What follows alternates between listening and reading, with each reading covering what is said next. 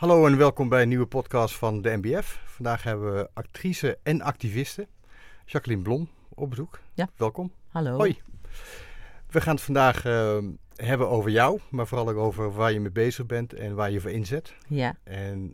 Maar laten we eerst even een beetje over je carrière hebben. Dat mensen een beetje een beeld hebben wie Jacqueline Blom nou eigenlijk is. Want ik ken jou eigenlijk van een lunatic. Ja.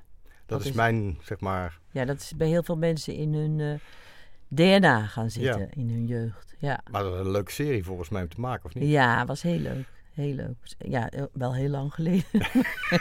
Maar het was een hele leuke serie, ja. Want je achtergrond is echt theater. Ja, de eerste tijd heb ik ook alleen maar theater gedaan. En film en tv is er bij mij pas veel later bijgekomen. Ja. En nu natuurlijk tweedehands wat je doet. Ja. En je hebt nog een paar nieuwe spullen of nieuwe series en films op... een serie met onder andere Jelka van Hout en Suzanne Visser. Ja. Een komedie. Volgens mij wordt dat heel leuk. Dat heette De Poli, maar volgens mij gaat het weer anders heten, maar dat is al opgenomen. En Gast, dat is een nieuwe serie met Ilse Warringa en Niek Barendse. Dus. Ja. Ja, druk. Ja, zeker. En je bent ook van huis uit comedienne? Ja, vind ik zelf, ja. Nou, je bent ook grappig. Ja, nee, maar het raar is dat ik kwam op de toneelacademie ooit. Ja. En toen zeiden ze van ja, dat kan je al. Dus dat was eigenlijk dan niet zo interessant. En toen heb ik dat... En het werd ook minder serieus genomen. Ja. Dat is een beetje een Nederlandse trek om daar minder waarde aan te hechten. Aan comedy bedoel je? Ja. En toen kwam ik op een gegeven moment achter dat ik dacht van ik doe er eigenlijk heel, heel weinig mee met dat talent. Ook omdat het in serieuze stukken vind ik ook vaak dat er komische situaties zijn. Maar dan, dat was dan bij veel regisseurs niet zo de bedoeling. En verder merkte ik dat het heel weinig aan bod kwam. Dus toen op een gegeven moment heb ik besloten om daar meer naar op zoek te gaan ook. Denk je dat in Nederland, tweedehands is best wel een comedy? Ja, maar dat is bijvoorbeeld mijn rol helemaal niet grappig. Maar, Nee, juist niet, nee. Maar wat je merkt is, het lijkt wel of we nog maar 2 smaken comedy hebben in Nederland. Dat is zeg maar de romcom.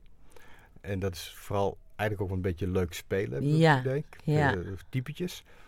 En die andere vorm van comedy, zoals je vaak in het buitenland ziet, waarbij je dus heel serieus een rol speelt en het materiaal heel grappig is. Ja. Dat zien we gewoon echt heel weinig. Ja, heel weinig. Maar nogmaals, die serie die ik net gedraaid heb, hoe weet ik haar achternaam niet, van Doenja en Rick van der Bos. Ja. Die vond ik opvallend goed geschreven op dit gebied. Ja. Dus daar verwacht ik wel wat van. Ja. Maar ik ga een master doen op het Nederlands Filmfestival over comedie. Daar moeten we allemaal heen. Dat staat op de website van het Filmfestival. Ja, dus volgens mij is gisteren net online gekomen. Maar daar neem ik inderdaad Amerikaanse en Engelse voorbeelden. Ja. Maar ik laat wel 2 dingen zien die ik zelf gemaakt heb, die nooit die in Rotterdam gemaakt zijn. Ja. En dat is heel ver weg van Amsterdam en Hilversum. Dus dat bereikt... Stephen Fry maakt een keer een goede vergelijking over het verschil tussen Amerikaanse en Britse comedy. Ja. Hij zei, Amerikaanse comedy gaat altijd over winnaars. Daar komt ook de one-liner vandaan. Ja. En Britse comedy gaat eigenlijk over het ultieme verliezen. Ja, maar inmiddels... tenminste die ik ga laten zien, die zijn misschien ook wel heel erg geïnspireerd op de Engelse. Ja. Want je hebt daar een hele... Maar ik ga niet helemaal mijn masterclass al verklappen. Nee, maar je hebt daar een hele... Doe even een teaser. School. Die eigenlijk door middel van improvisatie ontstaat het. En dan komen er tekstcijfers bij. Maar ook in het opnemen komt bijvoorbeeld de camera pas heel later bij. Dus eerst wordt het... Dus de camera wordt ook verrast. En daar heb je die zwiepende camerastijl is daar ontstaan. Weet je wel? Dat die een beetje documentair draaiend. Maar daardoor ontstaan er dingen die kan je eigenlijk niet bedenken. Die worden bedacht door het moment. Maar als je hebt dus een script, is dat een uitgangspunt zoals bij Curb Your Enthusiasm bijvoorbeeld? Gebeurde dat destijds? Of is het echt dat jullie tekstvast zijn, dat jullie echt de teksten wel krijgen? Nou, wat ik zelf heb gemaakt, met Pieter Kramer onder andere en ook nog met andere mensen, dat was of dat ik de acteur was en dan speelde ik met gewone mensen die zichzelf speelden. Dus dan improviseer je eigenlijk continu. En ook met een tegenspeler dan improviseerden we eigenlijk alles. Dus dan een soort situatie en dan keken we wat er gebeurde. Ja, nou, klinkt hartstikke leuk. Ja. Dus mocht je tijd hebben, ga naar het filmfestival en doe de masterclass. Je weet niet welke dag? Ja, 25 september. 25 september. Maar het is voor publiek ook, hè? Ja. Die jagen we nu die kant op. Ja. Nee, maar omdat we nu hier toch onder vakgenoten zijn. Ook. Maar 25 september, dat is een zondag, 's middags. Ja, dan heeft niemand een reden om niet te gaan. Nee, leek mij een hele goede tijd. Ja, heel goed. Waarvoor we ook hier zitten is het stukje activisme. En dat heeft ook te maken met je werk, werk als actrice. Ik kan het heel kort samenvatten als dat jij als actrice, als vrouw, in het vakgebied hebt gemerkt dat jij op een andere en ook vaak vervelende manier behandeld wordt. Soms zonder dat je het zelf in de gaten had of er bewust van was. Maar iets wat je later realiseerde en waarvan je nu vindt dat we ons daarvan bewust moeten zijn dat we daarmee stoppen. Dat daar een cultuurverandering in komt. Vat ik het zo goed samen? Nee, niet helemaal. Nee, pas de verhalen die wij elkaar vertellen zijn gekleurd. Die houden een bepaalde machtsstructuur in stand. En nu ga ik even heel kort door de bocht. Ja. Maar als wij elkaar de hele tijd verhalen blijven vertellen waar de man de hoofdrol in speelt en de vrouw altijd een bijdragende rol, een zij-karakter is, maar waar eigenlijk heel zelden het thema en het conflict van het verhaal zit niet in het hoofd van die vrouw, maar in het hoofd van die man. Ja. En alles dient om die man, om het hoofdpersonage tot een bepaald inzicht te laten komen. Daar gaan verhalen over. Als we dat maar op dezelfde manier blijven vertellen, dan houden we dat in stand. En hoe ik het zelf meemaakte, is dat ik het eerst ondervind je het op persoonlijke basis, dat de rollen vaak niet zo interessant zijn. En voor vrouwen, dan denk je, eerst denk je dat je niet goed genoeg bent en dat het daaraan ligt. Dat denk je eigenlijk vrij lang. En dan kom je erachter dat er meer aan de hand is. Dat er ook gewoon minder goede vrouwenrollen worden geschreven. Zo simpel zie je het eerst. En dan kijk je naar het verleden. En dan moeten er nieuwe verhalen worden verteld. Nou, dat denk je van, dat zal dan nu wel gaan gebeuren. En daar kwam ik achter dat het nog steeds niet erg veranderde. En toen op een gegeven moment ben ik op heel veel onderzoeken gestuit die dit probleem in kaart brengen. En toen kwam ik achter dat het niet een gevoel is, maar het zijn gewoon feiten. Dat je een rolverdeling hebt van 1 vrouwenrol op 3 mannenrollen. En hoe breder die onderzoeken worden, hoe beter je ook in kaart krijgt hoe scheef het is. Dus vrouwen zijn tot een bepaalde leeftijd. En daarna zie je ze eigenlijk bijna niet meer. Dan verdwijnen ze uit verhalen. Dan worden het helemaal secundaire karakters. Bijvoorbeeld mannelijke acteurs zie je in alle soorten en maten. Dus dik en dun en met grote lippen en klein en alles. En voor vrouwen bestaat er een heel beeld. En dat wordt dan verteld van, dan is iemand fotogeniek. Maar tegelijkertijd heb je echt maar 1 soort vrouw. En die is knap met een gelijkmatig gezicht en is meestal heel dun en is ook niet te oud. En je kan je heel veel voorbeelden noemen. De relaties in films, daar heb je heel vaak dat het een oudere man is met een jongere vrouw. En vaak moet die jongere vrouw dan zorgen dat die man tot een mooi inzicht komt. En heb je ook nog een hele leuke term voor. Maar die ben ik even ontschoten. Maar goed. Maar die mensen gaan ook met elkaar naar bed en noem maar op. Dus dat is een volwaardige relatie. En dat is gemiddeld, het scheelt dat 10 tot 15 jaar tussen die man en vrouw. En in de werkelijkheid is het verschil dus tussen paren 2 tot 3 jaar. Dus er zit een hele rare vervorming, dat is maar 1 voorbeeldje, in wat voor verhalen wij elkaar vertellen. En ik kreeg door dat ik daar, zolang ik daar zelf in meespeelde, daar eigenlijk ook toe bijdraag. En ik wil echt dat het stopt, want het is niet goed. En ook omdat we heel veel verhalen laten liggen. Er ligt nog een oceaan aan fantastische verhalen die we moeten gaan vertellen. Want het gek is, je denkt, ik ben met kunst en met vrij en creatief. En eigenlijk zitten we in een heel nauw straatje. Ja. Dus we doen onszelf tekort. Is dat iets wat we in Nederland sterker hebben dan ergens anders? Is dat ook een onderdeel van onze Nederlandse vertelcultuur? Of is het iets wat je in de westerse wereld, want ik vind de westerse wereld sowieso al apart verhalen vertellen vergeleken met andere culturen. Ja. Is het iets wat typisch bij de westerse wereld hoort? Nee, dus over de hele wereld. Okay. Maar het gek is wel dat wij in Nederland denken dat we al heel ver zijn. Ja. En dat is echt wel een probleem. Dat begint nu langzaam een beetje door te dringen dat het niet zo is. Maar toen ik hier 3-4 jaar geleden over begon te praten, hardop, Toen waren moeizame reacties. En dat mensen zeiden van, ja, maar waar heb je het over? We hebben toch zoveel 1, 2 en 3. En je moet er gewoon goed werk maken. En dan je moet gewoon een film maken over een vrouw. En dan komt het goed. Maar dat zit echt wel wat ingewikkelder in elkaar. Heb jij voorbeelden van de afgelopen jaren waarvan je zegt van, ja, daar gaat de goede kant op? Of daar wordt er meer gebruik van gemaakt? Ja, zeker. Er zijn wel veel voorbeelden. Nou, waar ik dit jaar aan mee heb gewerkt, heb je dat probleem totaal niet. Dus dan zie je hele verschillende mensen. Maar tweedehands is het wel aan de hand. Daar er zijn 2 of 3 vrouwen en een heleboel mannen. En het is niet zo cliché van hoe we eruit zien. De leeftijd is, dus een heleboel vinkjes krijgt het wel.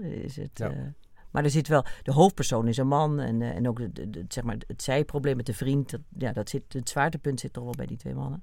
Maar ik wil niet beweren dat die niet meer verteld mogen worden, die verhalen. Alleen, het moet veel gelijkwaardiger worden. Niet per film, maar wel in totaal. Ja, want ik kan me best voorstellen dat als je... ik heb ooit een keer aan een project gewerkt.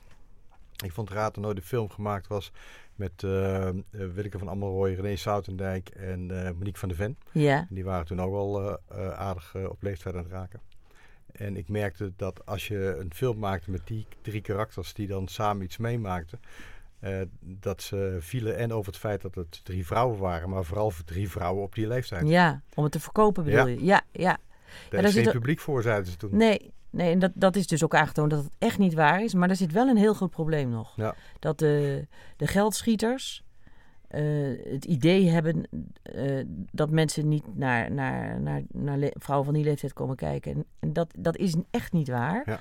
Omdat, dat hebben ze met name in Amerika aangetoond door allerlei nieuwe marketingmodellen en zo. Dat voert te ver. Maar daar is diepgaand onderzoek naar gedaan. Nou ja, want ook...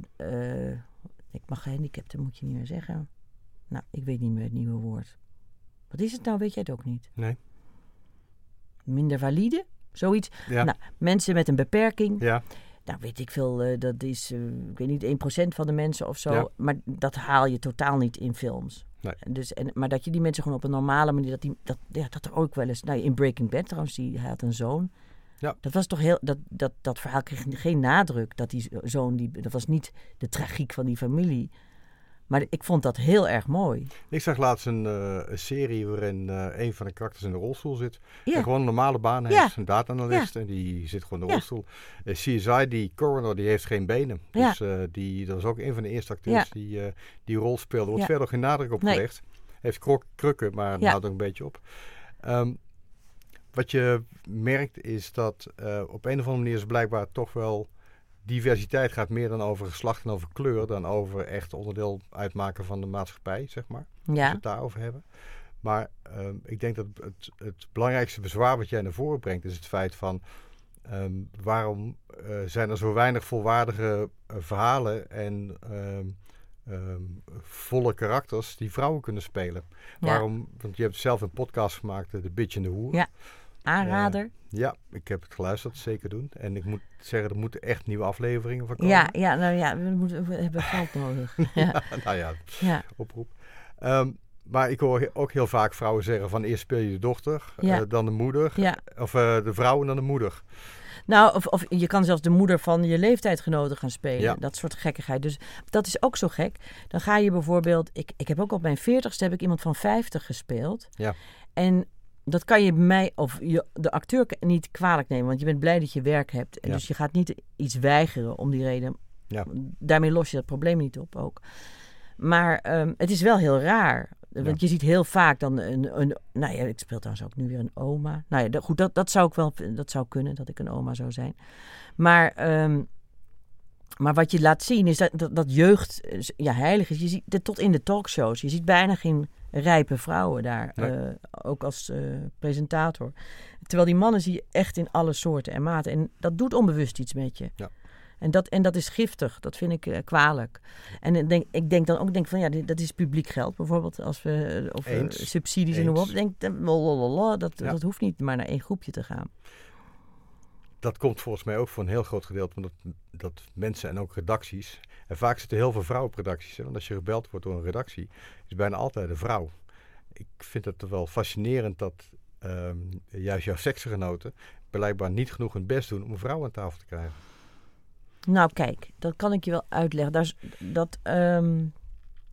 dat hangt heel erg van de sfeer af van zo'n redactie.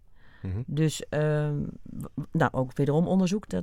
Er gaat pas iets ten goede veranderen als er minstens 30% vrouwen zijn. Okay. Dus dat is best wel veel. Dus 1 of 2, die zullen zich voegen naar de dominante cultuur. Want je wil niet elke dag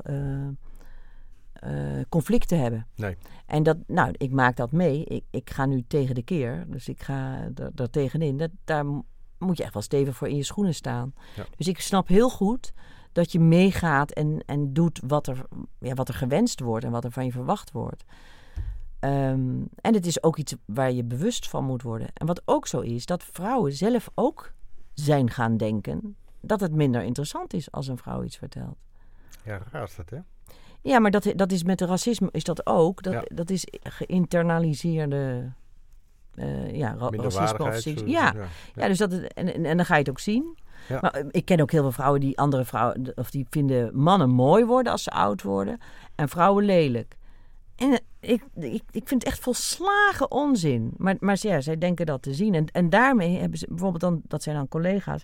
En daarmee praten ze dan goed dat mannen heel lang door blijven filmen en vrouwen verdwijnen. Terwijl dat is niet zo. Dat is gewoon discriminatie. Is gewoon... Nou, als je kijkt naar Engeland met al die dames, die zijn allemaal flink op leeftijd. Die acteren dan een heel potje los. Ja. En je merkt nergens aan dat ze allemaal in de 80 zijn.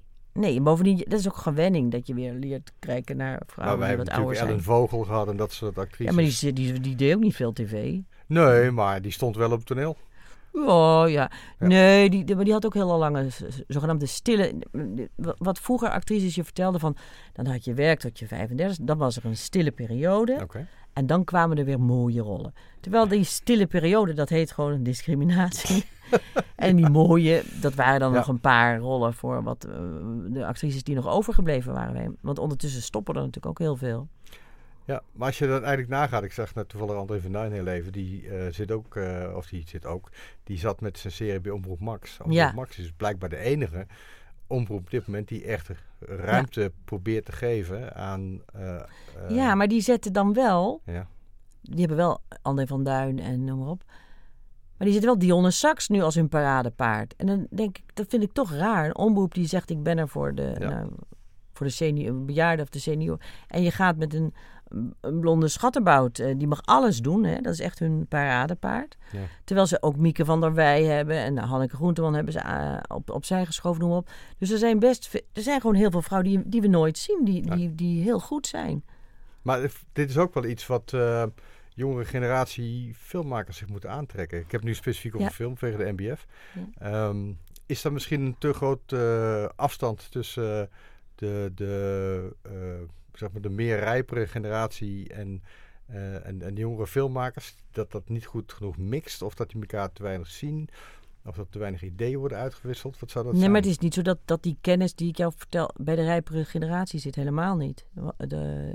Dat is gewoon iets of je je daar bewust van wordt. Ja. Ik vind wel de echte jonge mensen zijn veel wakkerder, of weet ik hoe je het wil noemen, veel meer bij de tijd. Ja. Dan 30ers of 40ers. Dus ik vind dat heel opvallend. Maar ik kom best ook wel veel jonge filmmakers tegen die daar heel erg mee bezig zijn en die dat heel belangrijk vinden. Maar dan verandert wel het een en ander als ik jou zo hoor. Ja, maar niet genoeg. Want wat mij opvalt is zeg maar dat het grote geld gaat nog steeds naar clichéverhalen. Als ik het even heel kort door de bocht. De grote series, dat waren allemaal met alleen maar mannen in de hoofdrol. En die vrouwen hadden bespottelijke bijrollen. Echt bespottelijk. Ja, precies als Wonder Woman. 1 vrouw en de rest allemaal mannen. Ja, dat soort dingen. Nee, of als ze dan... Je had die vliegenierstoestand over de luchtvaart in Nederland. Ja, Vliegende Hollanders. Nou ja, dat kan niet. Dat kan gewoon niet meer. Dat je, als er vrouwen zijn... Dan had ze ook van... Nee, ik ben heel erg bezig. Want met emancipatie... Dus dan hadden ze ook nog... Misbruiken ze het ook nog. Ja. En dit hoeft helemaal niet. Je kan dit verhaal op een heleboel andere manieren vertellen. Ook historische verhalen. Want er zijn wel voorbeelden van. Bijvoorbeeld iemand... Die moest een film researchen. Ja. Dat zou over nonnen gaan. En er werd gevraagd van... maar kan er ook iemand van kleur bij? En nee, die waren er niet, zei zij. En toen is er door iemand gewezen. Zei ze, jawel, die waren er wel. En Toen moest ze in de research of in de bibliotheek op een andere manier zoeken. En toen bleken ze er wel degelijk te zijn. Daar kwam ook een heel mooi verhaal uit. Dus het gaat je ook iets geven. Maar dus tot en met daar moet je je ervan bewust zijn. Ja. Nou, op zich zijn er heel veel verhalen over vrouwen om te vertellen. Ik heb toevallig laatst een boek gelezen. Als we het hebben over de Tweede Wereldoorlog en we hebben het over concentratiekampen en dergelijke, zien we altijd van die grote mannelijke SS'ers rondlopen en zo. Maar er is ook een hele club vrouwen geweest van in de 20 die zich ook vreselijk misdragen hebben. En daar zijn ook boeken van geschreven. Dat zijn natuurlijk ook verhalen die je kunt onderzoeken en mee in de slag kunt. Nou ja, maar ook het hele verzet, als je daar komen nu de een na de andere vrouw blijkt uiteraard ook in het verzet te hebben gezeten. Ik ben nu bezig met een documentaire over Hanna van der Voort. Die instrumentaal was voor het redden van meer dan 123 kinderen, Joodse kinderen. En die kon die rol spelen puur alleen omdat ze vroedvrouw was en dus iedereen kende. Ja. En er zijn heel veel van dat soort verhalen te vinden, ja. Er moet echt beter naar gezocht worden. Ja. En daar moet er ook voor gezorgd worden dat we niet die vrouw nemen en dan echt helemaal aankleden met allemaal mannen eromheen. Nee, want dat gebeurt ook. Dan doen ze een vrouwelijke hoofdrol. En dat moet dan gecompenseerd, zeg ik met zware aanhalingstekens, met heel veel mannen eromheen. Ja, of mannen die zeggen dan hoe belangrijk het is, wat het werk is wat ze doen. Ja. Alsof ze het dan valideren. Ja. Dus nou ja, en wat ook nog iets is wat best ingewikkeld is dat de crews voor een heel groot deel uit mannen bestaan. Ja. En, vooral technische vakken zijn bijna alleen maar mannen. Ja, terwijl er wel vrouwen beginnen ooit op filmscholen om dat vak te leren. Maar zelfs bij editing, waar je niet eens zo aan die uren zit, verdwijnen de vrouwen omdat ze niet gevraagd worden of minder betaald krijgen en noem maar op. En dat is iets wat alle sectoren zich moeten aantrekken. Want er gaat gewoon heel veel talent ook verloren. Ja. Wat niet zou hoeven. En daar zijn in het buitenland wel voorbeelden van dat ze dat anders inrichten. En ook bijvoorbeeld voor een cameravrouw dat er ook wel eens kinderopvang geregeld wordt. Ja. Wat natuurlijk voor een man ook helemaal niet gek zou zijn. Hè? Maar nee, dat klopt. Nou ja, ik heb een tijd in Zweden gewerkt. En als je daar bevallen bent van een kind, dan heb je gewoon een jaar verlof. Ja. En mannen 6 maanden verlof. En die kunnen ze dan opnemen in zoveel jaar na de bevalling. Ja. En het zorgt natuurlijk wel voor dat je op een hele andere manier ook met je werk omgaat. Ja, en dat zijn wel hele belangrijke stappen. Maar dat kan een sector ook zelf zich gaan aantrekken van hoe kunnen wij het aantrekkelijker maken voor vrouwen. En waarom stoppen ze? Want natuurlijk iedereen persoonlijk verdwijnt stilletjes. Ja. Met waarschijnlijk nog een kleine trauma erbij ook. Omdat je het vaak jezelf aantrekt als iets niet lukt. Terwijl het ook gewoon in het systeem zit. Ja. En ik merk, het is ook makkelijker om over te praten. Want het heeft niet zoveel zin om over schuld te praten in dit. Omdat we allemaal opgegroeid zijn op deze manier. Maar het is echt tijd nu dat het verandert. En ik denk dat het ons heel veel gaat brengen. Dat het er interessanter van wordt. Ja, meer interessantere verhalen. Ook voor onze doelgroep. En daarmee bedoel ik van niet alleen mannen of vrouwen, maar gewoon iedereen krijgt gewoon betere verhalen. Het is niet zo dat als het verhalen worden over vrouwen, dat het dan in één keer geen publiek zou trekken. We hebben natuurlijk ook in andere landen meegemaakt. Hè. In de Verenigde Staten kon je heel lang geen film van de grond af krijgen met alleen maar gekleurde acteurs. Ja. Totdat de eerste grote films als Black Panther uitgebracht werden. En dat waren grote kaskraken. Ja, ik denk ook dat wij in Nederland heel veel van die misvattingen hebben van wat wel of wat niet loopt. Ja. En dat hebben we natuurlijk onszelf ook aangepraat als je kijkt naar romcoms met Ladies Night. Iets waar Talpa daar vaak op stuurde. Laten we maar een romcom maken. Die zijn niet zo duur. En dan kunnen we volstampen de eerste weken met alleen maar vrouwen in de bioscoop. Het wordt natuurlijk ook wel zo dat als je gaat investeren in die verhalen, investeren in die actrices, dan creëer je je eigen publiek. Ja, zo gaat het. Ja. Zo werkt dat. Dus dat. Ja, en bovendien, er is nog veel meer publiek te bereiken. Ja. Dat is ook zo. Ja. Want het is ook zo dat heel veel bevolkingsgroepen, mensen kijken ook graag naar zichzelf. Dat is gewoon menselijk. Ja. Want dan moet ik denken, ik heb jarenlang bij het Rood Theater gezeten. Dat was in Rotterdam. En dan we hadden een hele educatieafdeling. Nou, zoals je weet is Rotterdam een heel gemengde bevolking. Ja. Maar er zaten natuurlijk alleen maar witte mensen in de zaal. Dus werd er enorm best gedaan om de wijken in te gaan, om die mensen theater in te krijgen. Maar waar wij ons toen niet bewust van waren, is dat wij allemaal wit waren. En vanaf het moment dat we de cast gingen mengen, kwamen er meer mensen uit verschillende bevolkingsgroepen. En dat is ook een wijsheid of een waarheid. Is dat iemand wil zichzelf herkennen in een verhaal. Ja, kijk maar naar Marokkaanse bruiloft. Ja. Zalen zitten de eerste dagen, weken vol met Marokkaanse mensen. Ja.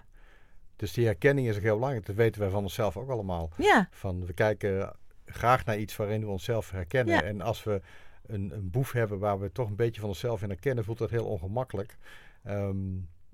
Maar dat is de basis waarom wij graag naar verhalen luisteren. Maar, want kijk, het was heel lang zo van, maar verhalen hebben een universele waarde. Dat is ook zo, hè.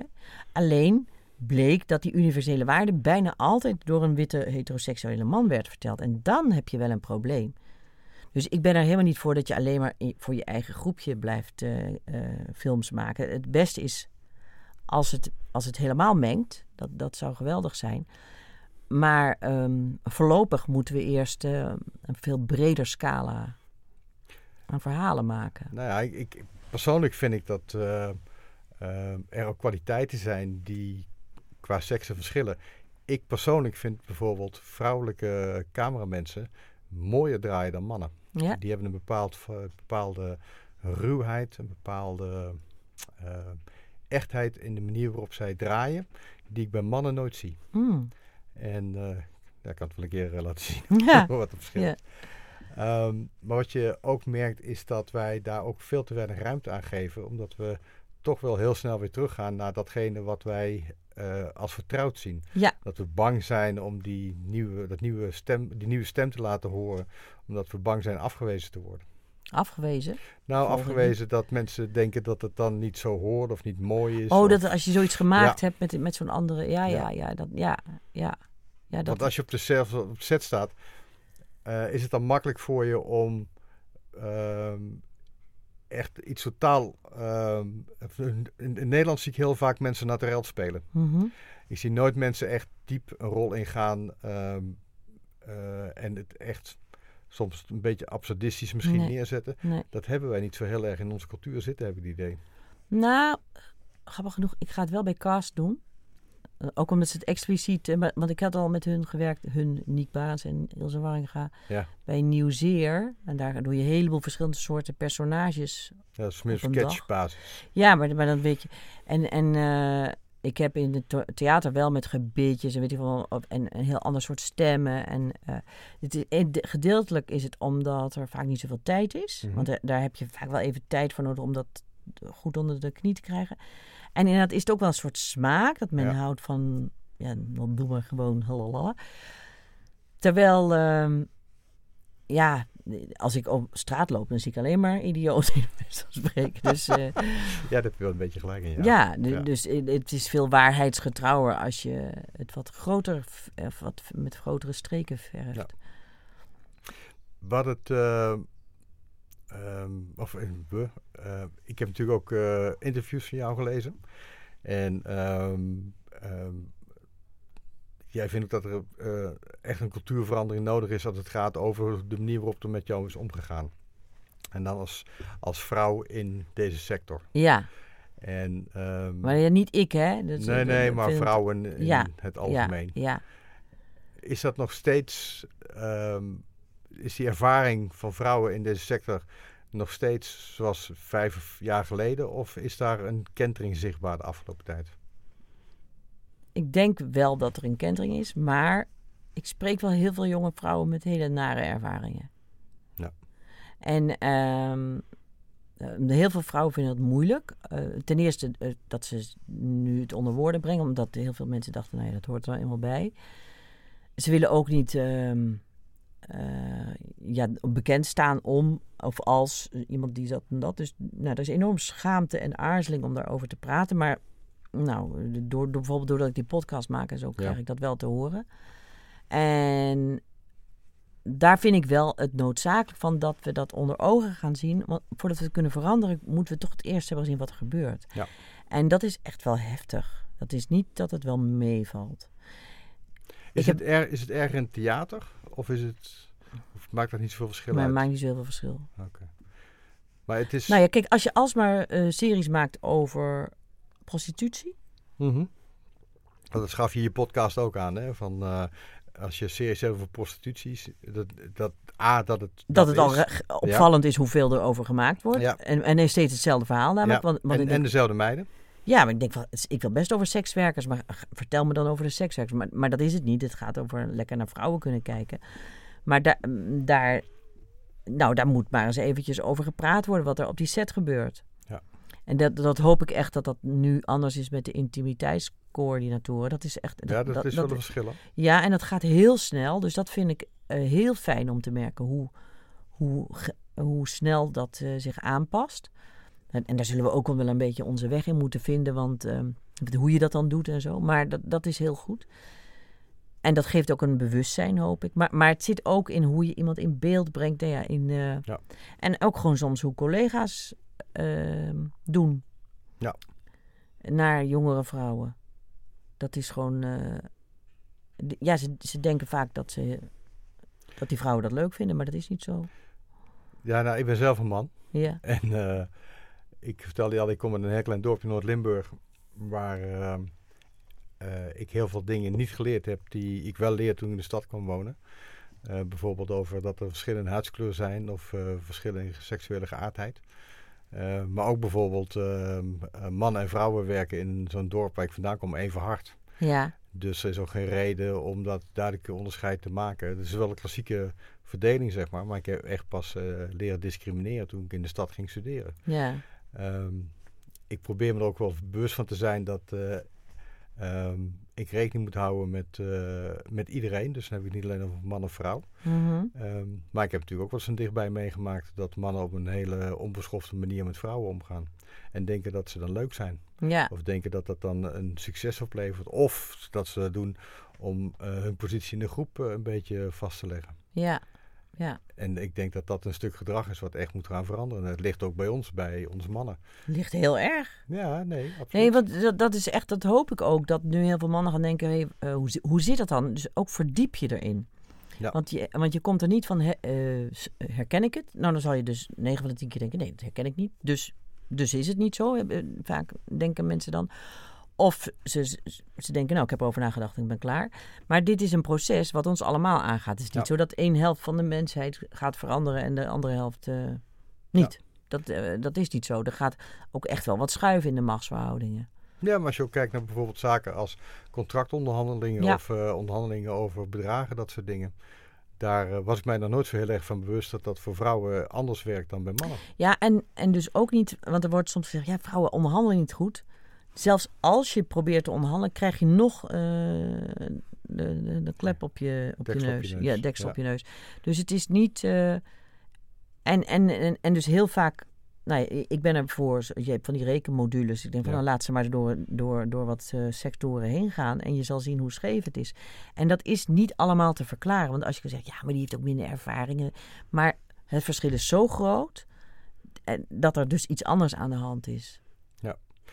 Het klinkt bijna alsof het... we hebben natuurlijk allerlei plannen als het aankomt op grensoverschrijdend gedrag. Mm-hmm. Maar het klinkt ook bijna zo dat het wel eens goed zou zijn dat bijvoorbeeld producenten, maar ook regisseurs, leren dat ze rekening moeten houden met vrouwen.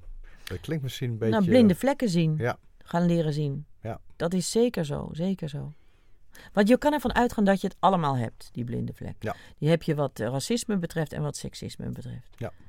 En dat je dus heel vaak hebt gedacht, komt diegene weer, hè? Die ene die dat dan durfde. Die vond je dan een zeikert of een stomme trut. Zo, ik weet dat van mezelf ook. Hè? Dat heb ik ook wel eens gedacht bij iemand van kleur. Ik dacht, komt Jeffrey weer met zijn... En later denk je, hoe heb ik dit durven denken? Die had gewoon een punt. En als je iets elke keer aanhangig moet maken, dan zal je dat niet alle keren even leuk doen. Maar, dus... ik heb vroeger veel gereisd en dan zat je op vliegveld. En dan deed ik een trucje in mijn hoofd. En het trucje was dan keek ik naar mensen. En dan dacht ik bij mezelf, dit zijn allemaal mensen. Dit is allemaal een soort mens. En dan valt op een of andere manier dan die beoordeling van het uiterlijk en dergelijke valt dan helemaal weg. Dat is een hele interessante oefening. Dan zijn het in één keer allemaal dezelfde. Ja. Dat is best wel grappig. Ja. Maar ik denk dat je echt een heel belangrijk punt aanroert. Ja, en we lopen achter, hè? Dus internationaal gezien. Dus we moeten echt aan de bak met z'n allen. Nou ja, mannen vinden het vaak ook een beetje gedrammige zeur, hè? Ja. Die zeggen ook van, kijk naar John de Mol, die zeggen, joh, als het niet bevalt, dan zeg je toch gewoon even. Ja. Dat is maar dan heeft hij dus heel vaak iets niet gehoord. Nee. Want het zal zeker... Of dat je helemaal niet, dat je het niet durft te zeggen. Nee, maar ik denk dat het niet durven is natuurlijk een punt. Hè. We zitten allemaal in een heel afhankelijke positie. Ja. Kijk, toen die intimiteitscoördinator begon, toen ben ik nog wel eens bij panels geweest. En dan zat ik naast hele bekende regisseuses. En die vielen me echt keihard aan hoe het in mijn hoofd haalde om te beginnen over een intimiteitscoördinator. Want ik ben zelf een vrouw. Ik heb een uitstekende relatie met mijn actrices. Ja. En dan zei ik, ja, maar daar gaat het niet over. Nee. Dat is niet het punt. En mensen vinden het heel moeilijk. En ik ben heel blij voor die club van Cynthia en Marjan dat zij nu echt aan de slag zijn. Ja. En ik vind het schandalig dat ze echt veel minder betaald krijgen dan bijvoorbeeld intimiteitscoördinatoren in Duitsland. Dus daar moet gewoon voor betaald worden. Ja, het moet gewoon... Het is een essentieel onderdeel van het filmmaken. En het zal veel meer ten goede komen op veel meer gebieden. Ja, en het gaat er vooral om dat mannen zich bewust worden van het feit dat ze sowieso al een machtspositie innemen, vaak in de groep. Ja. En dat regisseurs, mannen, vrouwen, regisseurs, mannen, vrouwen, producenten, mannen en vrouwen, gewoon rekening moeten houden met een aantal zaken. Zoek verhalen van vrouwen uit. Zorg ervoor dat vrouwen volle karakters kunnen spelen, die niet gedefinieerd worden door de mannelijke rollen die eromheen draaien. Ja. Dat we verhalen vertellen met vrouwen in een leidende rol. En niet bang hoeft te zijn dat daar niemand naar wil kijken. Want daar kijken mensen. Nee, maar dat zou ik wel interessant vinden om met geldschieters en distributeurs dit gesprek te voeren. Dat is wel een van de stappen die komend jaar, daar hoop ik mee aan tafel te komen zitten. Ja, vanuit de NBF kunnen we daar natuurlijk een keer een avond van organiseren. Ja, want ik wil wel horen wat hun aarzelingen zijn. Kijk naar series als bijvoorbeeld die schaakserie van Netflix, die echt door iedereen afgewezen werd omdat niemand geïnteresseerd is in schaken en vervolgens een grote hit wordt. Ja. En ik denk dat als je gewoon een verhaal goed vertelt, en dat geldt voor heel veel verhalen, en je hebt interessante karakters, dan maakt het allemaal niet uit. Nee. En het is ook de tijd, hè. We zijn er een beetje klaar mee. Ja. Ja, dat zeg je heel. Eigenlijk is het een hele goede afsluiter, want we zijn er ook wel een beetje klaar mee. Ja. We zijn al bijna 40 minuten aan het praten. En ik zal nog wel een uur door kunnen praten met je. Ja, nou ja, het is ook heel interessant, hè? Ja. Dat vind ik echt. Ik denk van, jee, maar hebben we zoveel duizenden jaren op deze manier? En hoe zit dat dan in elkaar? En toch hebben we tijden gehad waarin de vrouwen de belangrijkste rol in de samenleving speelden. Ja, en ook er zijn ook tijden geweest, maar daar komt men nu langzaam achter, dat het heel gelijkwaardig was. Ja. Dus bijvoorbeeld de jagen, hoe heet het nou, jagen en die tijd. Ja. Daar heeft men eerst gedacht dat het zeg maar speerwerpende mannen waren, maar daar komt men achter dat er toch wel ook wel heel veel vrouwen jaagden. Ja. En joegen. En er zijn allerlei theorieën, of nieuwe theorieën over wat er gebeurd is. Ja. Maar we bestaan als mensheid natuurlijk al heel lang. Ja. Dus het kan niet anders dat er ook andere vormen zijn geweest. En nu zitten we weer in een transitie. Ja, we hebben een beetje pech gehad met godsdienst en dergelijke. Hè? Dat maar die godsdiensten waar vrouwen, die zijn gewoon... weggevaagd. Ja, en er zijn wel studies naar restanten daarvan. En die kun je aantonen. Zelfs in kerken zijn er sommige tekens waar je nog vulva's en weet ik wat allemaal in ziet. Ja. Wat trouwens nog even heel leuk als afsluiter in de Young Pope van Paolo Sorrentino, die serie. Ja. Heb je hem in de eerste serie, dan heeft hij zijn die kleren aan van de paus. Maar dat is gewoon een vulva. Is dat zo? Ja, ga maar eens kijken. En dan heeft hij rode schoentjes. Ja. En dat is het topje van de clitoris. Opeens dacht ik van, jezus, wat hebben ze dit? Ja, ga maar kijken. Is te zien op Amazon, geloof ik, hè? Ja, het zijn allemaal laagjes. Ja? Dus je denkt van, dat zijn alle lipjes.